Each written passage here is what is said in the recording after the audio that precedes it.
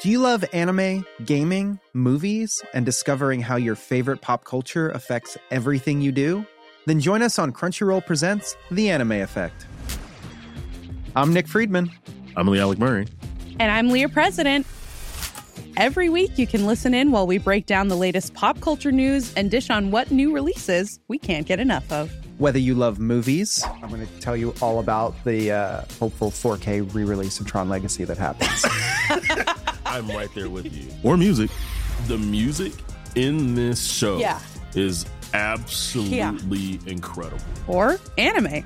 And under this mask is another mask. You can discover your new favorites right here on The Anime Effect. Listen every Friday wherever you get your podcast and watch full video episodes on Crunchyroll or on the Crunchyroll YouTube channel.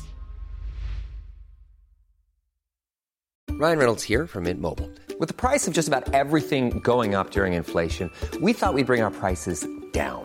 So to help us, we brought in a reverse auctioneer, which is apparently a thing. Mint Mobile Unlimited Premium Wireless. How to get 30, 30, bit to get 30, bit to get 20, 20, 20, bit to get 20, 20, bit to get 15, 15, 15, 15, just $15 a month? Sold! Give it a try at mintmobile.com/switch. $45 up front for 3 months plus taxes and fees. Promo rate for new customers for limited time. Unlimited more than 40 gigabytes per month. Slows full terms at mintmobile.com.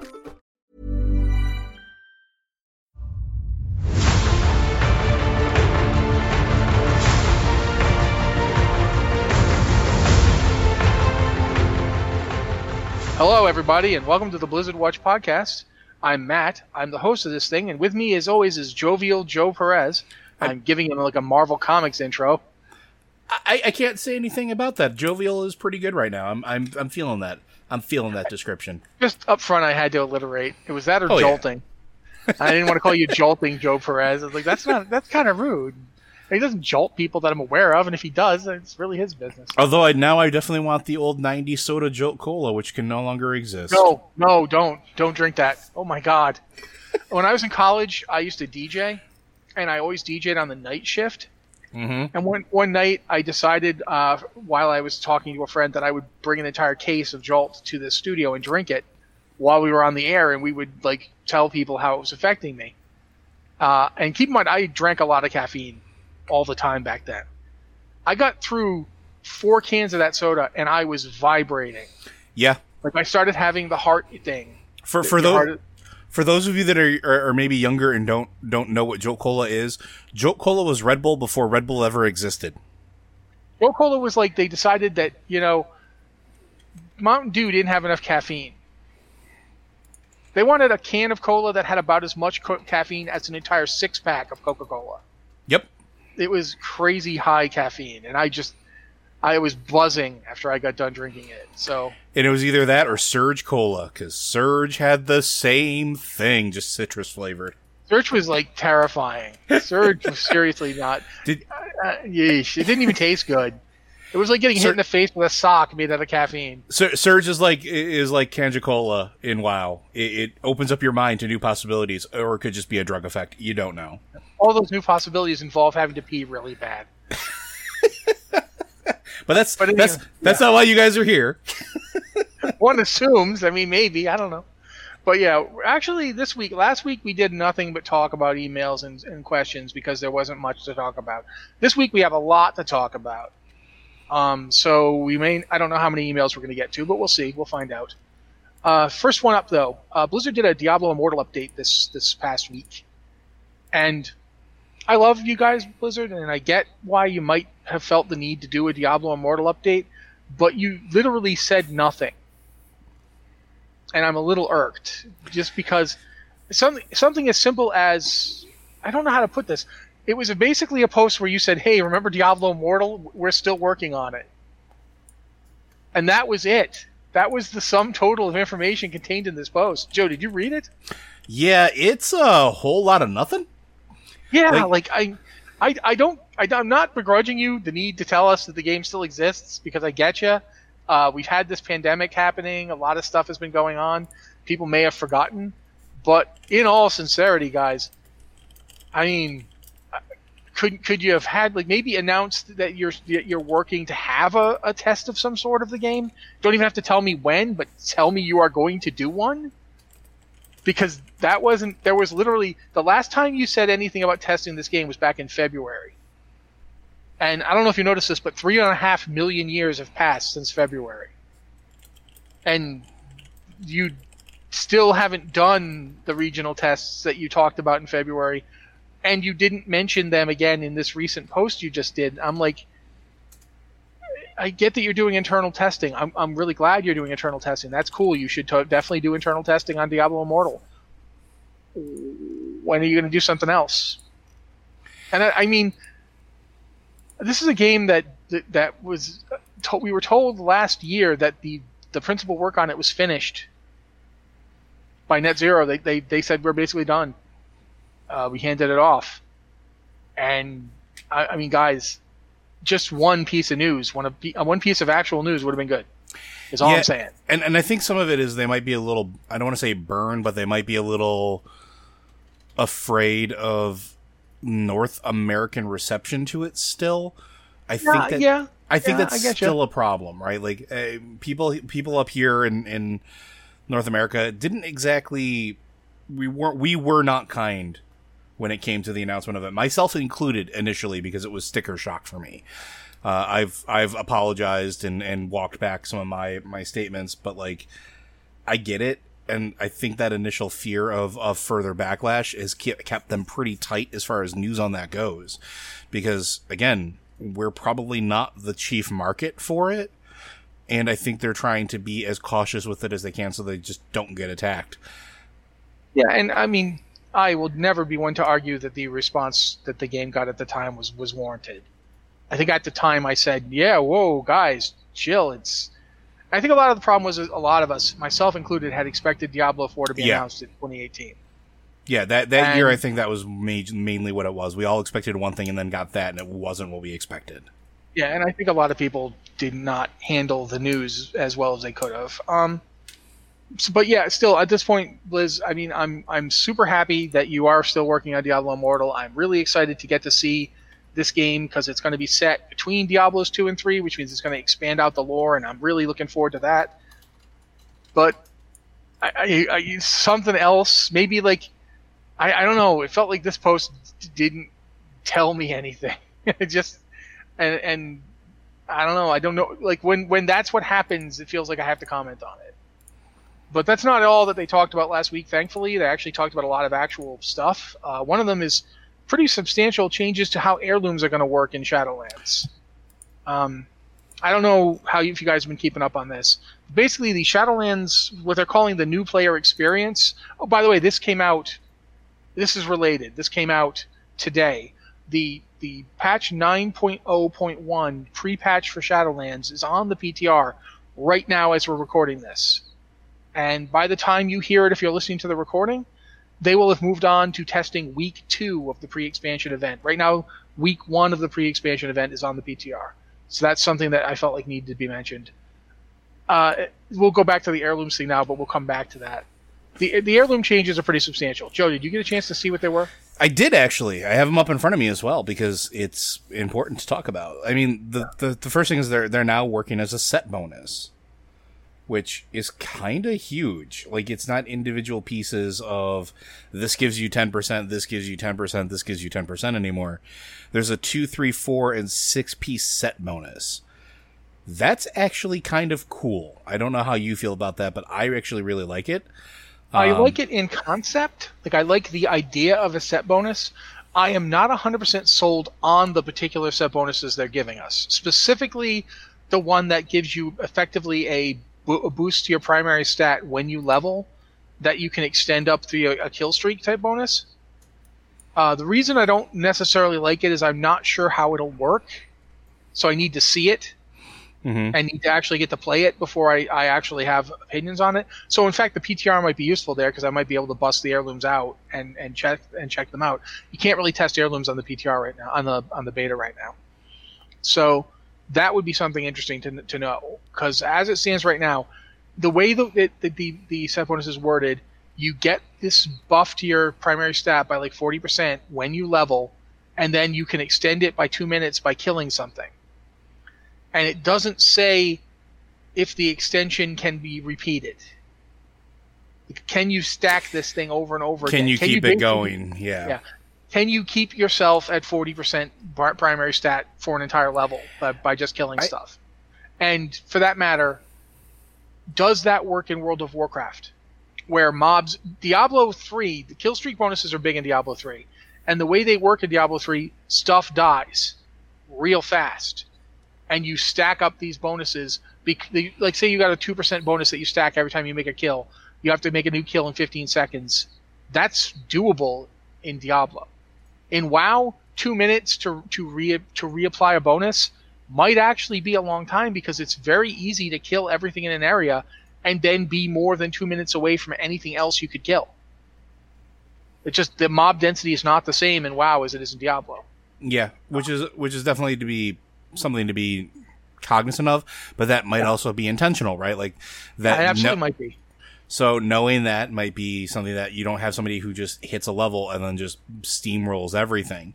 And for that matter, there's other stuff to the set bonuses. You have them up in front of you, so you probably so the first, let's just go through them real quick so that everybody has them all in their heads. So a 2-piece set bonus, your rested experience consumed is reduced by 30%. That doesn't sound exciting, but this is actually kind of a really big deal for me. This is actually something that is a holdover from City of Heroes back in the day when they gave you ways to reduce essentially what was rested XP, or I forgot what they called it, but it was like something that helped you reduce the amount of debt you incurred and things like that. But that 30% reduction in consuming of rested experience is really, really nice. It means that your rested XP lasts so much longer. Means you can keep playing more, and actually, like, when you log out for a day and you come back, you actually possibly have some meaningful rested XP to get. Your 3-piece set bonus increases your out-of-combat regeneration in the outdoors, normal dungeons, and battlegrounds, which again is big. Increasing your regeneration reduces the downtime that you have between quests, means you don't have to go hunting for food as often or drink as often, and you can keep moving and keep doing things, and keeps you engaged in the game. We already talked about the Burst of Knowledge, which is at your 4-piece set bonus. We don't have the full rundown of that, but I guess we will soon. And then we have the 6-piece set bonus, which is rested experience consumed is reduced by additional 30%. I really like how this is set up. I like this so much better than the flat XP gain from Heirlooms. I think this will work out better and more favorable for players who are leveling, especially when you're leveling alts, because it gives you an incentive to not only take small breaks, but makes those breaks actually have some impact on the game because you're not eating all of your rested XP. So that's my 2 cents on it. What do you think? I think in general, I do like it as an idea, and I definitely think it's an interesting way to make set bonuses back in the game, because we have lost set bonuses in Battle for Azeroth. So I'm glad to see them coming back in Shadowlands. I'm glad to see them coming back on Heirlooms, because that means Heirlooms are going to be people's first gear set in a lot of cases. Although you'll only have Heirlooms if you have a main. But nevertheless, it is going to be a way to make Heirlooms something useful to you if you've got them, some way to they still give you a benefit, and that's something I think is useful. That they still preserve that sense of, okay, I expended all this time and effort, what did I get for it, besides getting to look at armor sets that they used to have back in the day. So yeah, I think that's a good move. But we'll see how we like them. Coming up next, I'm going to talk about this one. I think we've mentioned the PTR. I'm not sure what else to say about the PTR other than, effectively, if you're like sitting here going, I really want to know what's going to happen when I log in and Shadowlands is the pre-patch has started, my character's different, and all that stuff. This PTR is very useful for that. If you want to go see, okay, this is what my character is going to look like. This is the stuff I can do to change and customize their look. This is what I can make my character look like. That'll be there on the PTR. If you're like, I want to know what the class changes are going to be and how my character is going to play for a month before Shadowlands actually starts, you can test that out on the PTR. And please, if you go on the PTR, please give feedback, because they're doing this to try and get that pre-expansion month as smooth as possible. And that's one of the things. People often go on the PTR and they don't do any replying. They don't say to the player, here's the bugs, here's the issues. That's something you very much want to do. I remember going back to Wrath of the Lich King. The month before Cataclysm came out, Blizzard made some changes in Wrath of the Lich King, the pre-expansion month for Cataclysm, that made Fury Warriors like double the DPS of anybody else. Like, at the time, 2k DPS was pretty good, and I was doing 9k on my barely geared Fury Warrior. Like, crazy high DPS on that for the time. And of course, they then had to fix it, and we got nerfed. But part of the reason that had happened was because they made a change because they'd gotten rid of armor penetration. So they made a change to the way other stuff stacked, and Fury Warriors basically got the double dip on it. And so we were getting haste benefits, and we were getting flurry benefits, and we were just blowing things up. And of course, I loved it a lot, like so much. You have no idea. But nevertheless, it was busted, and they had to fix it. When they put out a PTR like this is your time to go test things like that. So that, if your class is busted, I know the temptation is to just not say anything and hope it goes live like that, but you're just going to get nerfed anyway. And it's going to hurt when you're like, one week you're like, yeah, I'm a god, and the next week, oh man, I hit like a noodle. It's better to like tell them up front and help them adjust this stuff. Class balance is really important, and it's really always the most in flux during these periods of adjustment. And you can also, there's going to be the pre-expansion event, the storyline that's going to lead into Shadowlands. We're going to get to see it, and you can help people make sure that it is not broken. When we did, do you remember the Mist of Pandaria launch? I do. Did you do it Alliance side or Horde side first? Alliance side. Do you remember the gyrocopters that didn't work? Yep, I sure do. The gyrocopters that didn't work literally meant that for like several people who were trying to get server first for their character had to basically sit there for like an hour hoping the thing would reset. Mm-hmm. While Horde people were just going right through and getting higher levels. And there was a lot of wailing and gnashing of teeth, but could have been fixed if more people had gone on the PTR and tested it. So definitely consider, if you're interested at all in this kind of stuff, definitely consider getting on the PTR and doing some testing. The more testing they get done, the better. All right, covered that. Do you want to talk about WAN transmog? Yeah, let's talk about WAN. Yeah, because I think it's important. All right. I'm going to let you talk, because I've been talking a lot. Sure. Just tell people what's going on. So, basically, one of the things we've been talking about a long time is the idea of why can't certain things be transmogged into other things, and one of those items has always been wands. Wands are exceptionally restricted. Well, not anymore! Wands will now be able to be transmogged into any one-handed weapon usable by the caster. That's fantastic news, especially for those of you out there that wind up, main-handing a wand, but don't want to look like you're, an extra in a Harry Potter novel. You want to have you have a really great sword that you just want to have at your hip, and that's your magic wand is really a sword. Yeah, well, you can do that. That's really, really cool.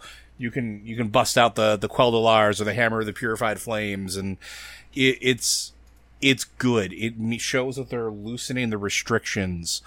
They're loosening their grip a little bit on transmog.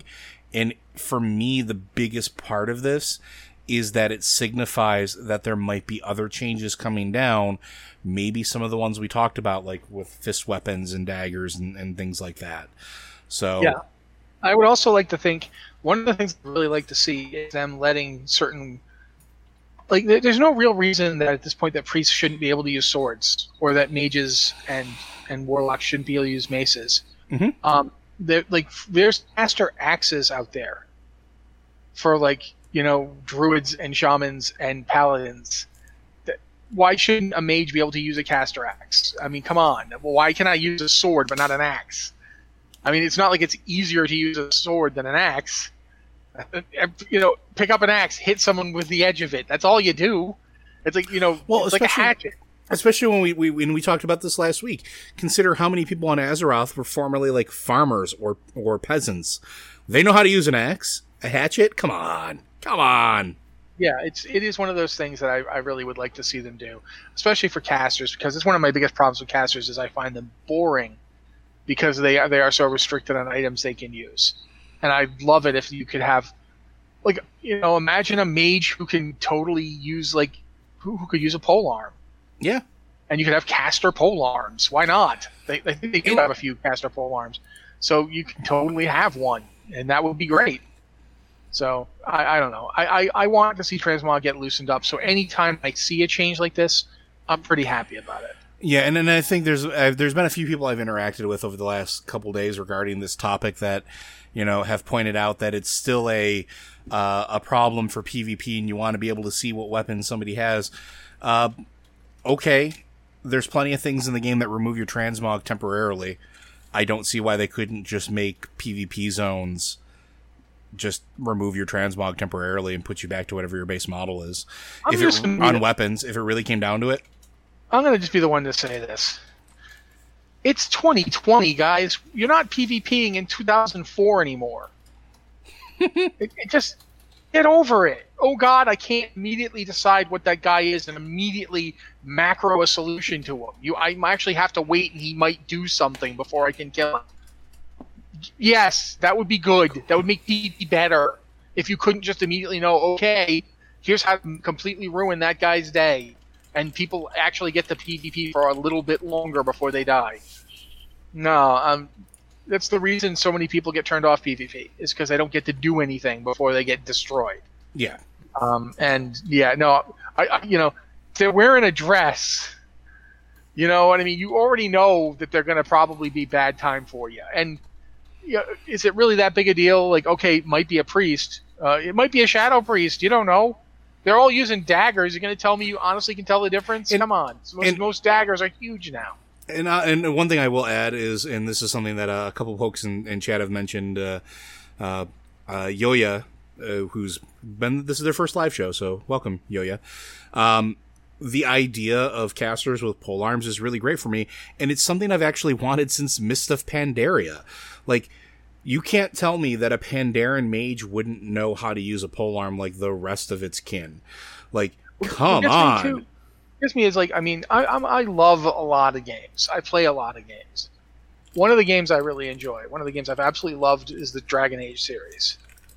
And they only use quote-unquote stabs. But one of the stabs you get is like got a giant blade on the end of it. That's a polearm. Once you put a blade on the end of it, it's a spear now. Yep, same thing. There is no functional difference between a staff with a blade on the end of it and a spear. It is now a spear. That's what you've made. Listen, I've got rope, and I've got a dagger, and I've got a stick. I'm good. I got a spear now. Yeah, like it is. It may not be the best put together spear, but I mean, it's like, okay, that's not a spear because it's more like an axe on the end of a stick. Well, now it's a Becta Corbin. It's still a polearm. Yep. It's still basically just a staff with a pointy bit on the end of it. I really feel like some stuff really should be relaxed, and that's one of them. Yeah, I agree. And I think we've talked about that a lot, so. But I will probably keep talking about this forever, so I'm going to force myself to shift gears. One of the things that you'll notice I'm playing my hunter on the stream, if you're watching the stream, which a lot of you aren't because we record this show, but for people watching, they notice I'm playing my hunter. The reason I'm playing my hunter is because I am desperately fighting to get my hunter to level 120 by the time that Shadowlands comes out. And I got a pretty good shot at it. I got her up to 110 today. And here's why. People have data mined, people have actually gone on the Shadowlands beta and tested this.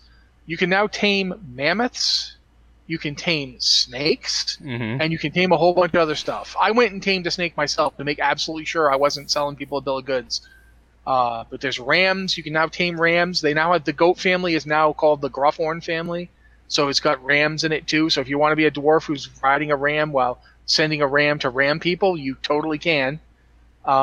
There's actually like a ton of stuff. There's a lot of they're making it so you can tame something like 200 pets. Like you'll have some huge amount of stable slots, so you can tame a ton of pets as well. It makes sense. It's been long. This is another thing that's been long overdue, especially with like snakes. We've had NPCs that have been able to have a bunch of these pets for ages, and just player characters have never been able to. This is fantastic.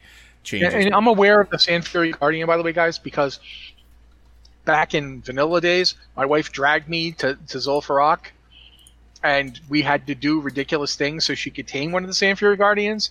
Like, I had to thunderclap and pull them all out, and then she had to shoot one of them to get it to come away from me so she could tame it. And then we had to PvP all the time because you couldn't feed the Sand Fury Guardian. And back then, if you couldn't feed your pet, it would get unhappy and leave you. Yep. And they did that because they didn't know it was a fix for people taming them in the first place because they didn't want people to have the Sand Fury Guardian. But she figured out a way because she went to PvP, and every time she died, her pet would get reset to full health. To full happiness. So, I'm aware of the Sand Fury Guardian. Sand Fury Guardian does not look like a snake. The Sand Fury Guardian looks like a manta ray on a stick. And I'm not saying it's bad, but my wife wanted a snake that looked like a snake. And now she can have one. And now I will stop being asked to ask Blizzard to give her one. So everybody wins. But now we got extra options too. Besides that, you want to have a sky snake? Tame yourself a cloud serpent. You can do that now. Serpents. There's undead beasts that are possibly going to be tameable. Yep. There's a book that you can, and that's really cool for undead. If you're playing Undead Hunter and you wanted to have like a skeleton dinosaur. I want Gluth. I want Gluth so badly. I'm not too big on either the cloud serpents or the beasts, but I am super interested in mammoths. Like, I am so interested in taming a mammoth. I'm like, I can't even tell you. I want to be riding an Elec while using an Elec and another Elec as a beast mastery hunter. I'll have 2 Elecs as my pets, because you see how I've got my hunter has currently got 2 tigers, and I'm totally going to have 2 Elecs and then a third Elec that I'm riding on. That is my goal. Yeah, so I fully support this. Yeah, there's actually a lot coming there, so that's super exciting. I feel like there's a lot of interesting stuff coming out for Shadowlands. We've talked about quite a bit of it. We're going to talk about one more right now, though. This one's kind of an up in the air, not sure what it's going to be. But Old Blanchy, remember Old Blanchy? Oh man, you say what you're going to say. I want to gloat after you're done. Old Blanchy, who possibly you might remember as the horse that saved Thrall by making a ton of noise and luring a bunch of people into the barn so we could kill them out of sight of everybody. Don't go telling me that horse got Thrall in trouble. That horse saved Thrall. Also, that was when Blanchy was young Blanchy. But when Blanchy got older, moved down to Westfall, possibly, because it was evacuating the area due to the Scourge. I don't know. But it died serving the family, the Furlbrows, I believe. Mm-hmm. And it had a good life as a horse, a good run, good sturdy horse. And now, for some reason, apparently, Blanchy is now the Sin Runner. I don't know what's going on with that, but go ahead and do the thing you're going to do, Joe. Whoever listened to this podcast and listened to this joke that we made months ago and decided that this needed to be a thing, thank you.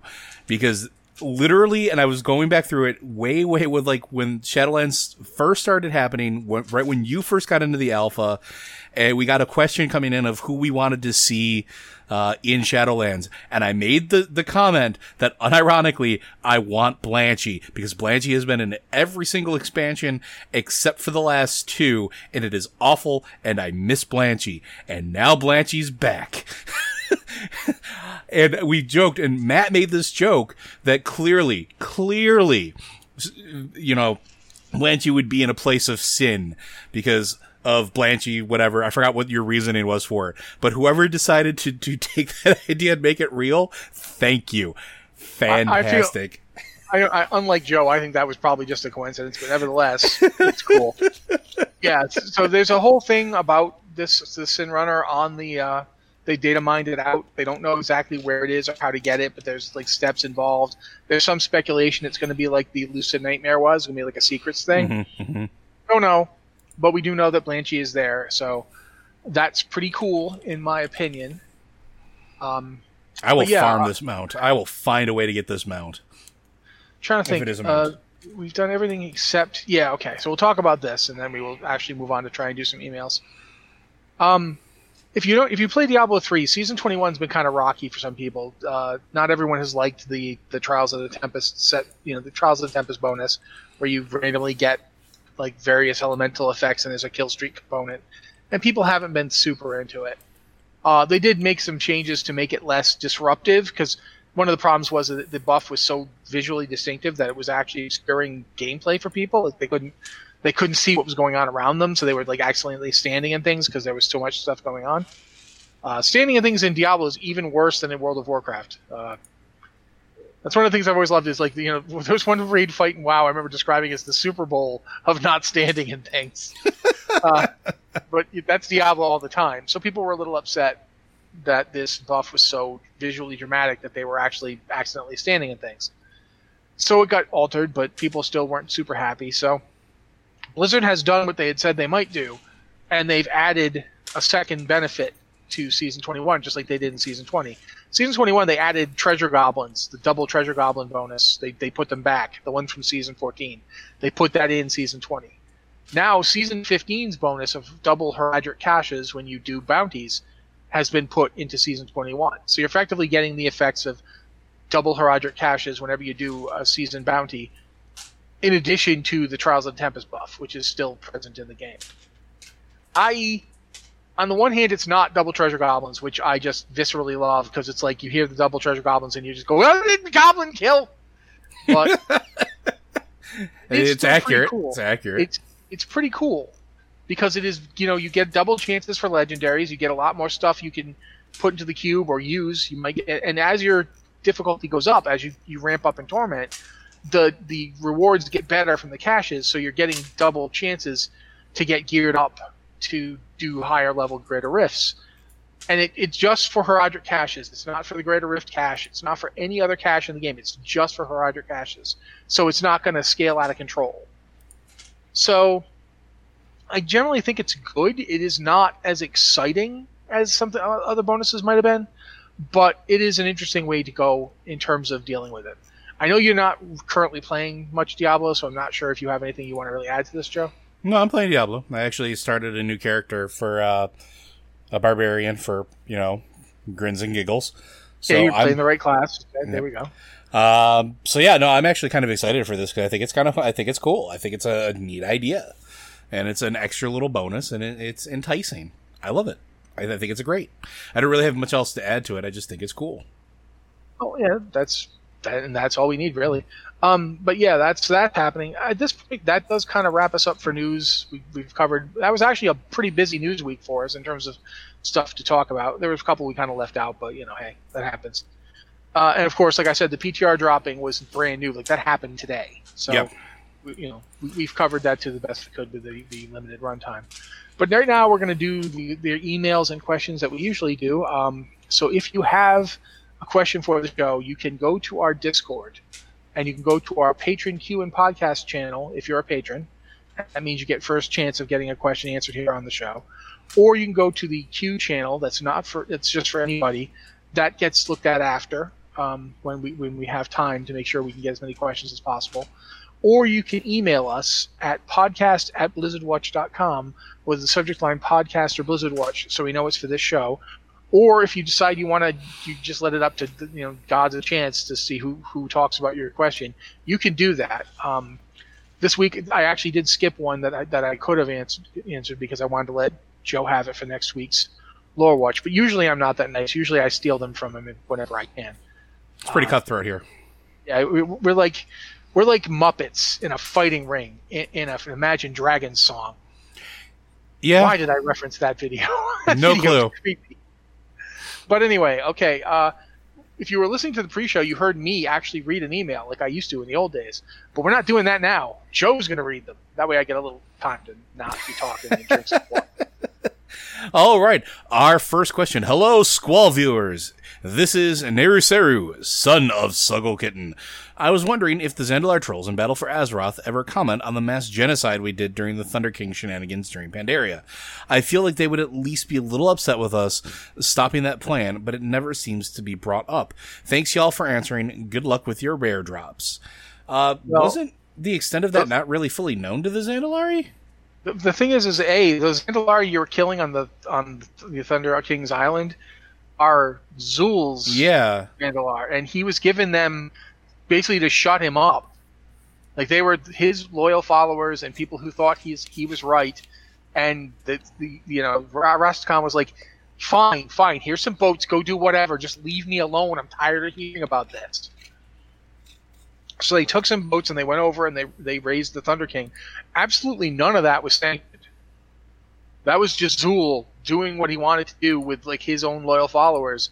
And Rastakhan and the Zandalari proper were like, okay, whatever. Keep in mind that was back when Zul was convinced that the islands was going to sink. Yeah. And there was some sinking. Nazmir was not that swampy. Like, the water level was significantly lower. You can see signs of it when you go to Nazmir. You can look around and you can tell that these places are recently submerged. But the whole place didn't sink like Zul thought it was gonna. And it's debatable why that didn't happen. It's possible that the Loa stepped in and didn't allow the islands to sink. And we know Zul doesn't really like the Loa very much. No, they don't really care for him. Yeah, so there was definitely that issue. They might have been trying to get rid of Gahoon. Like, just sink the whole thing. That's often something, on Azeroth. Oh, we have a problem with something vaguely old god related. Just bury it. Just bury it. Just put it. Bury it, sink it, whatever. Just get it down there. So that's possibly what happened. It's never actually stated, but we do know that the Zandalar that we kill on the Isle of Thunder are not in the good graces of the rest of the Zandalar. They're not considered, good citizens. Secondly, I really kind of object to mass genocide. They were an army of invaders. It's more like, did we kill a bunch of them? Yeah, but hardly can be argued to be genocide, in my opinion. I'm going to just say that even if you take the most, whatever faction you're on, I think we can all agree that those guys were jerks. And they were attacking both sides quite effectively. And their whole plan was to eventually invade the entirety of Azeroth. So it was definitely less of they were not hardly innocent trolls minding their own business, and much more less innocent trolls working for a crazy prophet who wanted to bring back one of the most tyrannical despots ever to live on Azeroth and use his power to gain themselves a new homeland. And they were going to carve that homeland out of Pandaria. So, yeah, I feel like the Zandalari would be like, better that those guys are gone. And there are offhanded comments, like Padilla in chat points out, and this is something I was actually going to bring up too. Talanji mentions during the Vol'jin quest that, Zul's dream of a troll empire was tempting, and then praises Vol'jin for resisting. It's not the only time that they mention it. Even when you first go and talk with King Rastakhan, and like you're interacting with Zul, like there's hints to it, there's allusions to it, like they know somewhat what happened, because obviously Zul's back and he still has followers. That's a whole big major plot point. But I agree with Matt, it's not, what happened in Pandaria wasn't genocide. It was literally whatever army of followers Zul could bring with him and unleash upon them in that area. That's not the same thing. So, yeah, not genocide, but also they definitely did not sweep it under the rug so much. But for whatever reason, Rastakhan still trusted Zul. Don't know why. I don't know if he did trust him. That's actually an interesting point to think about. I've done enough of that storyline now. I don't know if I'd say Rastakhan trusted Zul so much as Rastakhan was overconfident in his own ability to deal with Zul. That's one of those maybe. Things, he still did make the incredibly bad decision to go up on that freaking, get kicked off and almost killed. But, requiring him to ultimately make a deal with Bonsandi. But I definitely felt like it wasn't that Rastakhan was unaware of Zul so much as he underestimated how far he'd go. Like, nobody believed he'd turn on the Loa like that. That was unthinkable to them. They didn't understand what he'd seen, what he'd experienced, the ideas that he learned when he was working with the Mogu. He made that council of the Faraki and the Drakkar and all the other trolls that he could get his hands on, and he learned what they'd been doing. The Zulaman experience, the Zuldrak experience, they'd been consuming their Loa and merging with them. And he saw this and thought, you know, he didn't like the Loa as it was. Why not use them as a power supply? And I think that's just was so unthinkable to like Rastakhan, because Rastakhan had a very deep spiritual relationship with the Loa. I mean, the Loa of Kings was effectively, you know, it was almost part of him. So that idea was just so I want to stick up for Rastakhan here. I don't think he ignored Zul, but I think he just did not get how bad it was. Yeah, maybe, and I could buy that to a certain degree. Plus, he'd ruled for how long? Wasn't he like the king for like 100-something years? Yeah, easily. Yeah, so he'd been through a lot. He had a lot of faith in his own ability, maybe too much, but yeah, it was. Yeah, he definitely backed the wrong horse there. I'll totally give you that one. He definitely thought more of his own ability than was warranted. So hopefully that answers your question and gives you a little more perspective on what happened back then. So, our next question. Hello, Watchers. This question was prompted by the recent article on the Lightforged Draenei. I bought the game well into BFA, and as a result, I only leveled through the previous expansions for a zone or two each. Specifically, I have very little experience with Draenei content. I leveled out of Warlords of Draenor at the end of Shadowmoon Valley. I never even reached the Lightforged Void Elf content in Legion, and the only experience I have of BC is grinding Botanica on my Demon Hunter to qualify for my Heritage armor. Am I completely confused about how the Zenadar, the Genadar, the Exodar, Tempest Keep, Oshagon, the Vindicar, and the Botanica all fit together? I tried researching it on Wikipedia, but I just got more confused. I think they all used to be part of the same ship that's separated into several pieces, but I'm not sure. Am I wrong? What exactly is the deal with all these ships, and how are they related to each other? Will I understand better if I play through all the content I skipped over? Thanks, and keep up the great podcast. Willerin, Human Arms Warrior. I mean, I do understand it. I don't know if y'all necessarily understand it if you play through all the content. I don't think they ever really fully explained it in the game, honestly. Some of it is in Chronicle. But Yeah. for instance, I can tell you up front, the Vindicar was created recently. It was never part of any of those ships. It's built using construction techniques based on those ships, but it is a new construction. It's a new ship. It's much smaller. For one thing, the Vindicar is small enough to actually go inside Antorus. The other ships like the Zenadar, the Genadar, the Botanica, Arcatraz, I'm not 100% sure about Zenadar and Genadar actually being part of Tempest Keep. I don't think they were. They were. I believe they were their own one ship that split. Yeah. But the ships that were part of Tempest Keep were Tempest Keep itself was the main structure. And then it had the Arcatraz, the Botanica. I can't remember the third one. I never can. Mechanar. There we go. So those three were part of it, and also the Exodar. Those four were part of the Tempest Keep construct. Mm-hmm. Zenadar and Genadar, I'm pretty sure, were in fact separate ships. They were not part of it. The Genadar is the ship that the Draenei were fleeing in. They were not fleeing inside Tempest Keep. Tempest Keep came later. That was a major structure of the Naru. Yeah, the Tempest Keep Naru flagship. Tempest Keep literally, it was essentially, when, like the name says, a keep, a fortress, right? Like the ships that the areas that we go to are pieces that rotate a central spire. Like that's sort of what they are. They weren't. I don't think we know exactly how they were created. Well, basically, it's just stated that they're Naru ships. Right. These were made by the Naru. In terms of how the Naru do anything, we don't really know. We don't know how.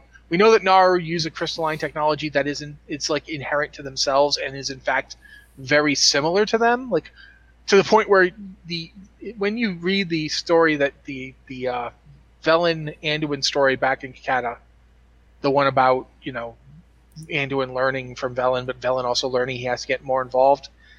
They straight up say that the Exodar is alive. Yeah, it's a living thing, and they're trying to repair it so it can fly, but that also requires healing it.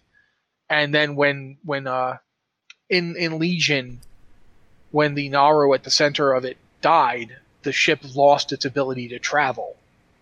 Like the ship can't go anywhere now because the Naru is dead. They needed the Naru to fly it.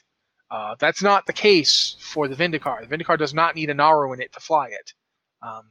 But it implies that the bigger ships, like the Zenidar, the Genidar, Tempest Keep, and all the smaller ones, like the Exodar, all required a Naru to pilot them, which makes them different than the Vindicar. The Vindicar it's a more Draenei ship, built on the same technology, but it can be powered by less. It doesn't require a Naru to fly the thing. You know what it reminds me of? It reminds me almost a little bit of like Farscape, if that makes sense. With like the difference between the main ship and then like Talon that was born, like there's just the differences between the two. Like it's that might in fact be a way to look at it. I mean, some of this is coming from Chronicles, some of this is coming from other sources. Like we hear a little bit about it in Worlds of Draenor, but the Lightforged themselves were on the Zenidar this whole time. The Lightforged Draenei were the Vindicar that they're on now is not the ship they were on for the last however many thousands of years. They've been wandering around the Twisting Nether fighting the Legion with Zira, and they were very definitely. Zira was a Naru Prime. It's pretty obvious that Adal is a Naru Prime. He doesn't say it. There's never any point where he says, I'm a Naru Prime. But he's the one who piloted the Tempest Keep to where to Outland in the first place. He was the one who was in charge of Tempest Keep. When you actually go to the Eye, that's the other thing. Tempest Keep isn't the raid isn't Tempest Keep. The raid is the Eye. The Eye, yeah. And Tempest Keep is all of it. It's the Alcatraz, the Mechanar, Botanica, and Exodar. All of that plus the Eye is Tempest Keep. When Exodar got taken, they basically the Blood Elves invaded and took over the Eye, and then as a counterattack, the Draenei attacked and stole the Exodar and escaped in it because they had a Naru in it still, and so it could be moved. And keep in mind, a lot of this could be changed later, because they've not talked about it a lot. So we're kind of going by what they have mentioned, but they've mentioned only little bits and pieces. And that's just something you kind of have to live with when you're talking about this kind of stuff. But, yeah, because go ahead. In terms of the ships, the Zenidar and Genidar appear to be the first ships you hear about. The Genidar is the ship that comes to Argus and evacuates the Draenei when they leave. The Zenidar is the ship that the ones who want to fight the Legion go with Zira on, and they get on the Zenidar with her and go off to fight the Legion, while the ones who are just going to try and survive, with Velen taking them, and with Kara. Remember, they had two Naru in the Exodar. I mean, in the Genidar. They had Kara, and then they had, I want to say Muru, but that's not right. The one that's in Ashagun. Because Ashagun is the Genidar. Kuri. Yeah, Kuri. So Kuri and Kara were the Naru who were in the Genidar. And when it crashed, Kara got ejected over basically what is now the Temple of Karabor, and Kure was killed when the ship crashed and he went into his void state. And that started happening to Kara as well, because she was basically floating in the void above Shadowmoon Valley. That's why it's Shadowmoon Valley, because there's a big void entity floating around the place. If you went to Shadowmoon Valley in Warlords, you got to see all of that. That's the difference between our Shadowmoon Valley and the one on that Draenor, is that Draenor's Kara was purified. We don't know what happened to our Kara. We've never seen her. Temple of Karabor is there. We know that they knew about her. We know that the Shadowmoon clan of orcs still kind of knew about the Dark Star and possibly tapped into it, but we don't know what happened to Kara. We've never seen her. She has not appeared in our timeline. Yeah, I mean, that pretty much sums it up. I don't know I really have anything else to add to it. But again, to sort of go back to the real heart of it, playing through the content isn't going to give you the complete story. You can read, there's some stuff in Rise of the Horde, which has some stuff about Ashagun, as you can get a little more background there. There are several things in Chronicle about it, but honestly, if you want a complete view of it, that's going to be your best bet. It's going to give you the most high-level overview of those ships and how they sort of relate to each other. The in-game stuff, it's from a different time when they were playing fast and loose with story quite a bit. So there's not a whole lot to really pick off of. And then Warlords of Draenor is probably the most information that you really get about Ashigan. Yeah, and Ashigan and the Genedar are the same ship. Yeah. And Tempest Keep is made up of the Eye, the Exodar, Mechanar, Botanica, and Arcatraz. Yep. So that's the Genedar and Genedar are separate ships. The Tempest Keep, it's got the Exodar, Botanica, and all those in it. Ashigan is the Genedar, and the Vindicar is essentially like the Exodar's little daughter thing. Like they made the Vindicar out of the Exodar, and it is a smaller ship. It is kind of like a scout ship. It's when you go to Argus on it, it's not made to travel through the dimensions as aggressively as those ships does. You notice it needs the rift that Illidan made to get there, but it can go inside. Like it has a pretty big weapon on it, and it can go inside the Taurus, which is not something you could have done on the Zenithar. So those are basically the ships. That much we can tell you.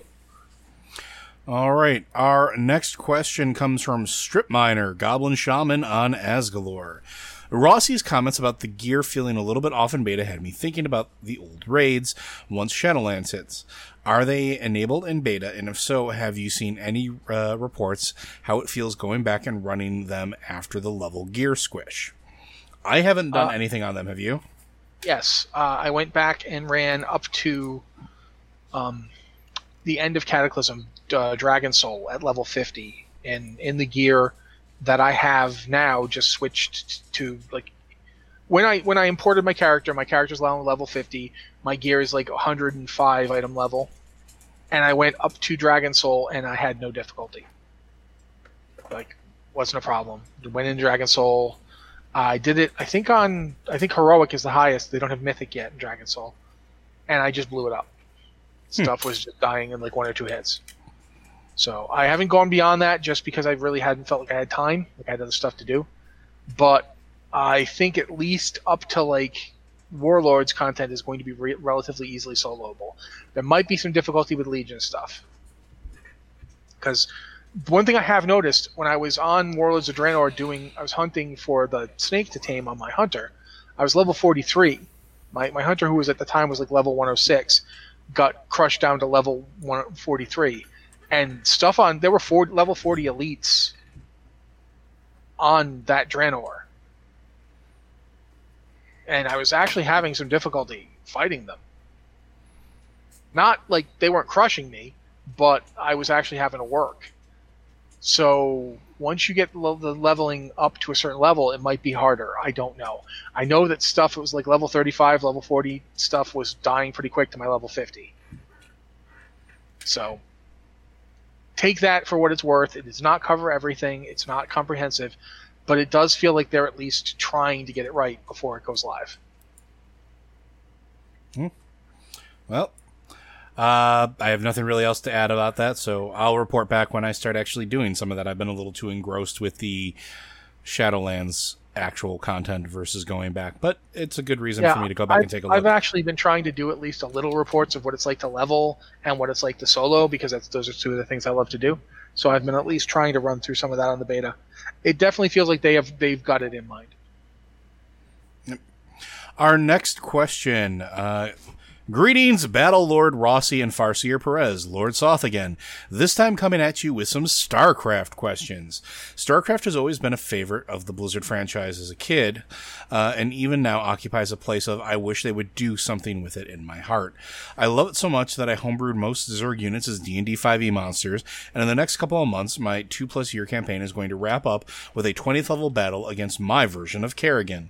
As an adult, I was beyond excited for StarCraft 2, and while the Wings of Liberty campaign offered great promise, I find myself ultimately underwhelmed by the whole Kerrigan is a god ?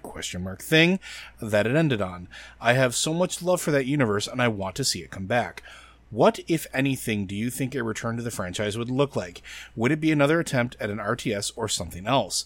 I've always been particularly fond of the idea of a StarCraft-based flight simulator game in the old Rogue Squadron or X-Wing versus TIE Fighter games. I'm aware that StarCraft seems to virtually be a dead franchise now, but the heart wants what the heart wants. Thanks.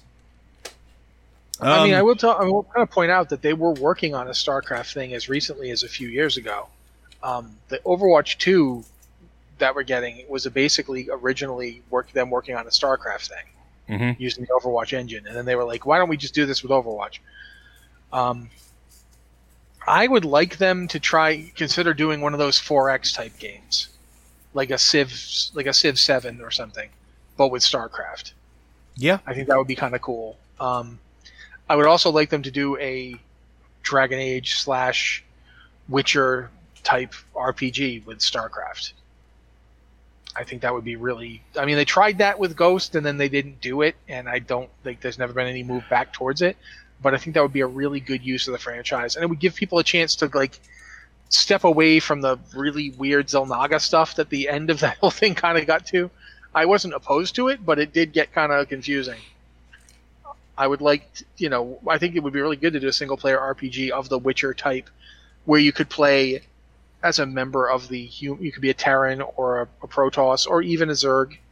Playing as a Zerg would be interesting because you'd have to kind of deal with the whole hive mind thing. But you could play as one of those, whatever the Haka is. I don't remember the Primal Zerg. You could play as a Primal Zerg, which are more like dinosaurs than little bit of everything the way that the Zergs are.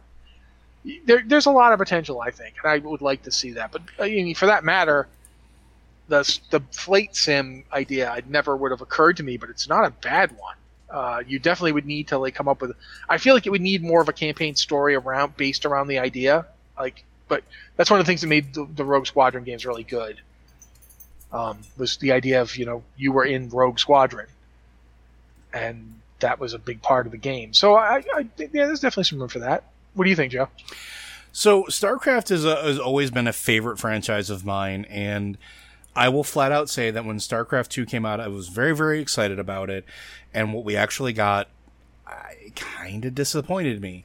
There wasn't nearly enough. I played through the StarCraft 2 Wings of Liberty stuff, burned through it real quick. I thought it was fine, and then everything just kind of went real weird, real quick. It felt like it didn't have a direction. It didn't know what it wanted to do. And all the while still trying to balance everything around the whole concept of an RTS. I think StarCraft should be split into two very distinct forms at this point. An RTS for the competitive player versus player stuff. Absolutely. That's some of the most fun, I think, that is still out there in RTS lands, of all the RTS games that are available. But I think StarCraft is prime to branch Blizzard into other genres. And Matt sort of hit on this as well. We know first-person shooters are starting to come back. And I'm not just talking about Overwatch and Overwatch 2. But if you look at the success of the recent, why can't I think of the name of it now? Wolfenstein games, Doom Eternal. These are popular games. They do really, really well. And I could see them maybe revisiting that idea of Ghost, and maybe revisiting the idea of you playing through something like that as one of the Ghost agents, and maybe not Nova for whatever reason, but maybe it's something else. I think that would be great. I also think that StarCraft probably would be one of those really, really interesting games to do an RPG setting with. The idea of having almost a BioWare style RPG universe, or set in the universe of StarCraft, really truly appeals to me. There's so many planets, and we barely see any of them, but we know from what we see in the cutscenes and the lore in the books that there are different planets that have different cultures, that have different sort of setups. They have the Wild West planets, they have the industrial planets, they have militaristic planets. We could have an extremely varied game that takes place at maybe not the level of Kerrigan and them, because I think maybe while that's the backdrop of the story and that's the major beats and everything, that was one of the things I loved about some of the old BioWare games, Whereas here's these major things happening, and here you are over here doing this thing. Kind of like Star Wars: The Old Republic with the MMO. A lot of the individual story stuff, while it ties in with the bigger things, it's more, here's what's happening here, and we're focusing on this, and your interactions throughout it. I think that would work really well for the StarCraft franchise. You're talking about a Witcher-style RPG. I would absolutely be down for something like that. I think it has that potential to really carry it. But that is the significant problem, right? Is that this is a franchise that is ripe with ideas, ripe with potential, has had a ton of, I know, Sylvia, I like it too, has a ton of ways it could go. Like, the stuff we know about how Marines are made now, the stuff that we know about, like, the penal colonies, the stuff with the Confederacy, the stuff with the Dominion and everything else that's going on there. There's so much that they could tap into to produce some really cool games. I want to see them do that. I want to see a revival of these ideas. I want to see a revival of this franchise into a form that actually does it some form of credit, because Warcraft's pretty much set, right? We know we know the type of game it's going to be. We don't really have to worry about that. Overwatch has its own thing going. Diablo has its own thing going. They all feel like they belong. But yeah, seriously, give me something new with StarCraft. And like Matt said, if they decided to go the Civ route with it, I'd be fine with that too. Just something to give me something more in this universe, in that setting, because there really hardly has been anything worthwhile in a very long time. Oh, sorry. That was a whole lot. No, that's what we're here for. I will say that one of the things I've always wanted to see them do more with is the idea of Old Earth returning to the Copperloo sector. They've done it. They've touched on it. It's been part of the game for a while. But I would love to see a game that really dealt with it, that really dug into that whole, this is what you left behind. This is what Earth is like. Because that's the one thing we don't really know much about in StarCraft is the world they left. And that would be pretty cool. But okay, that's pretty much it for the show. I mean, we've got one more email here, but it's actually pretty long. And I'm hoping we'll save it and push it along until next week. Or maybe even talk about it on the Lore Watch, because it could be either. We'll see what happens there. Although here's a quick one though from the chat though that we could probably answer. Okay, sure. Luke says he wonders if Blizzard will ever do another MMO after Project Titan failed.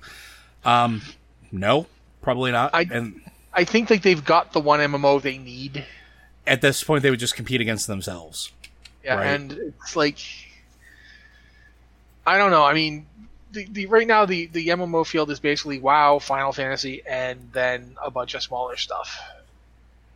And the smaller stuff is niche.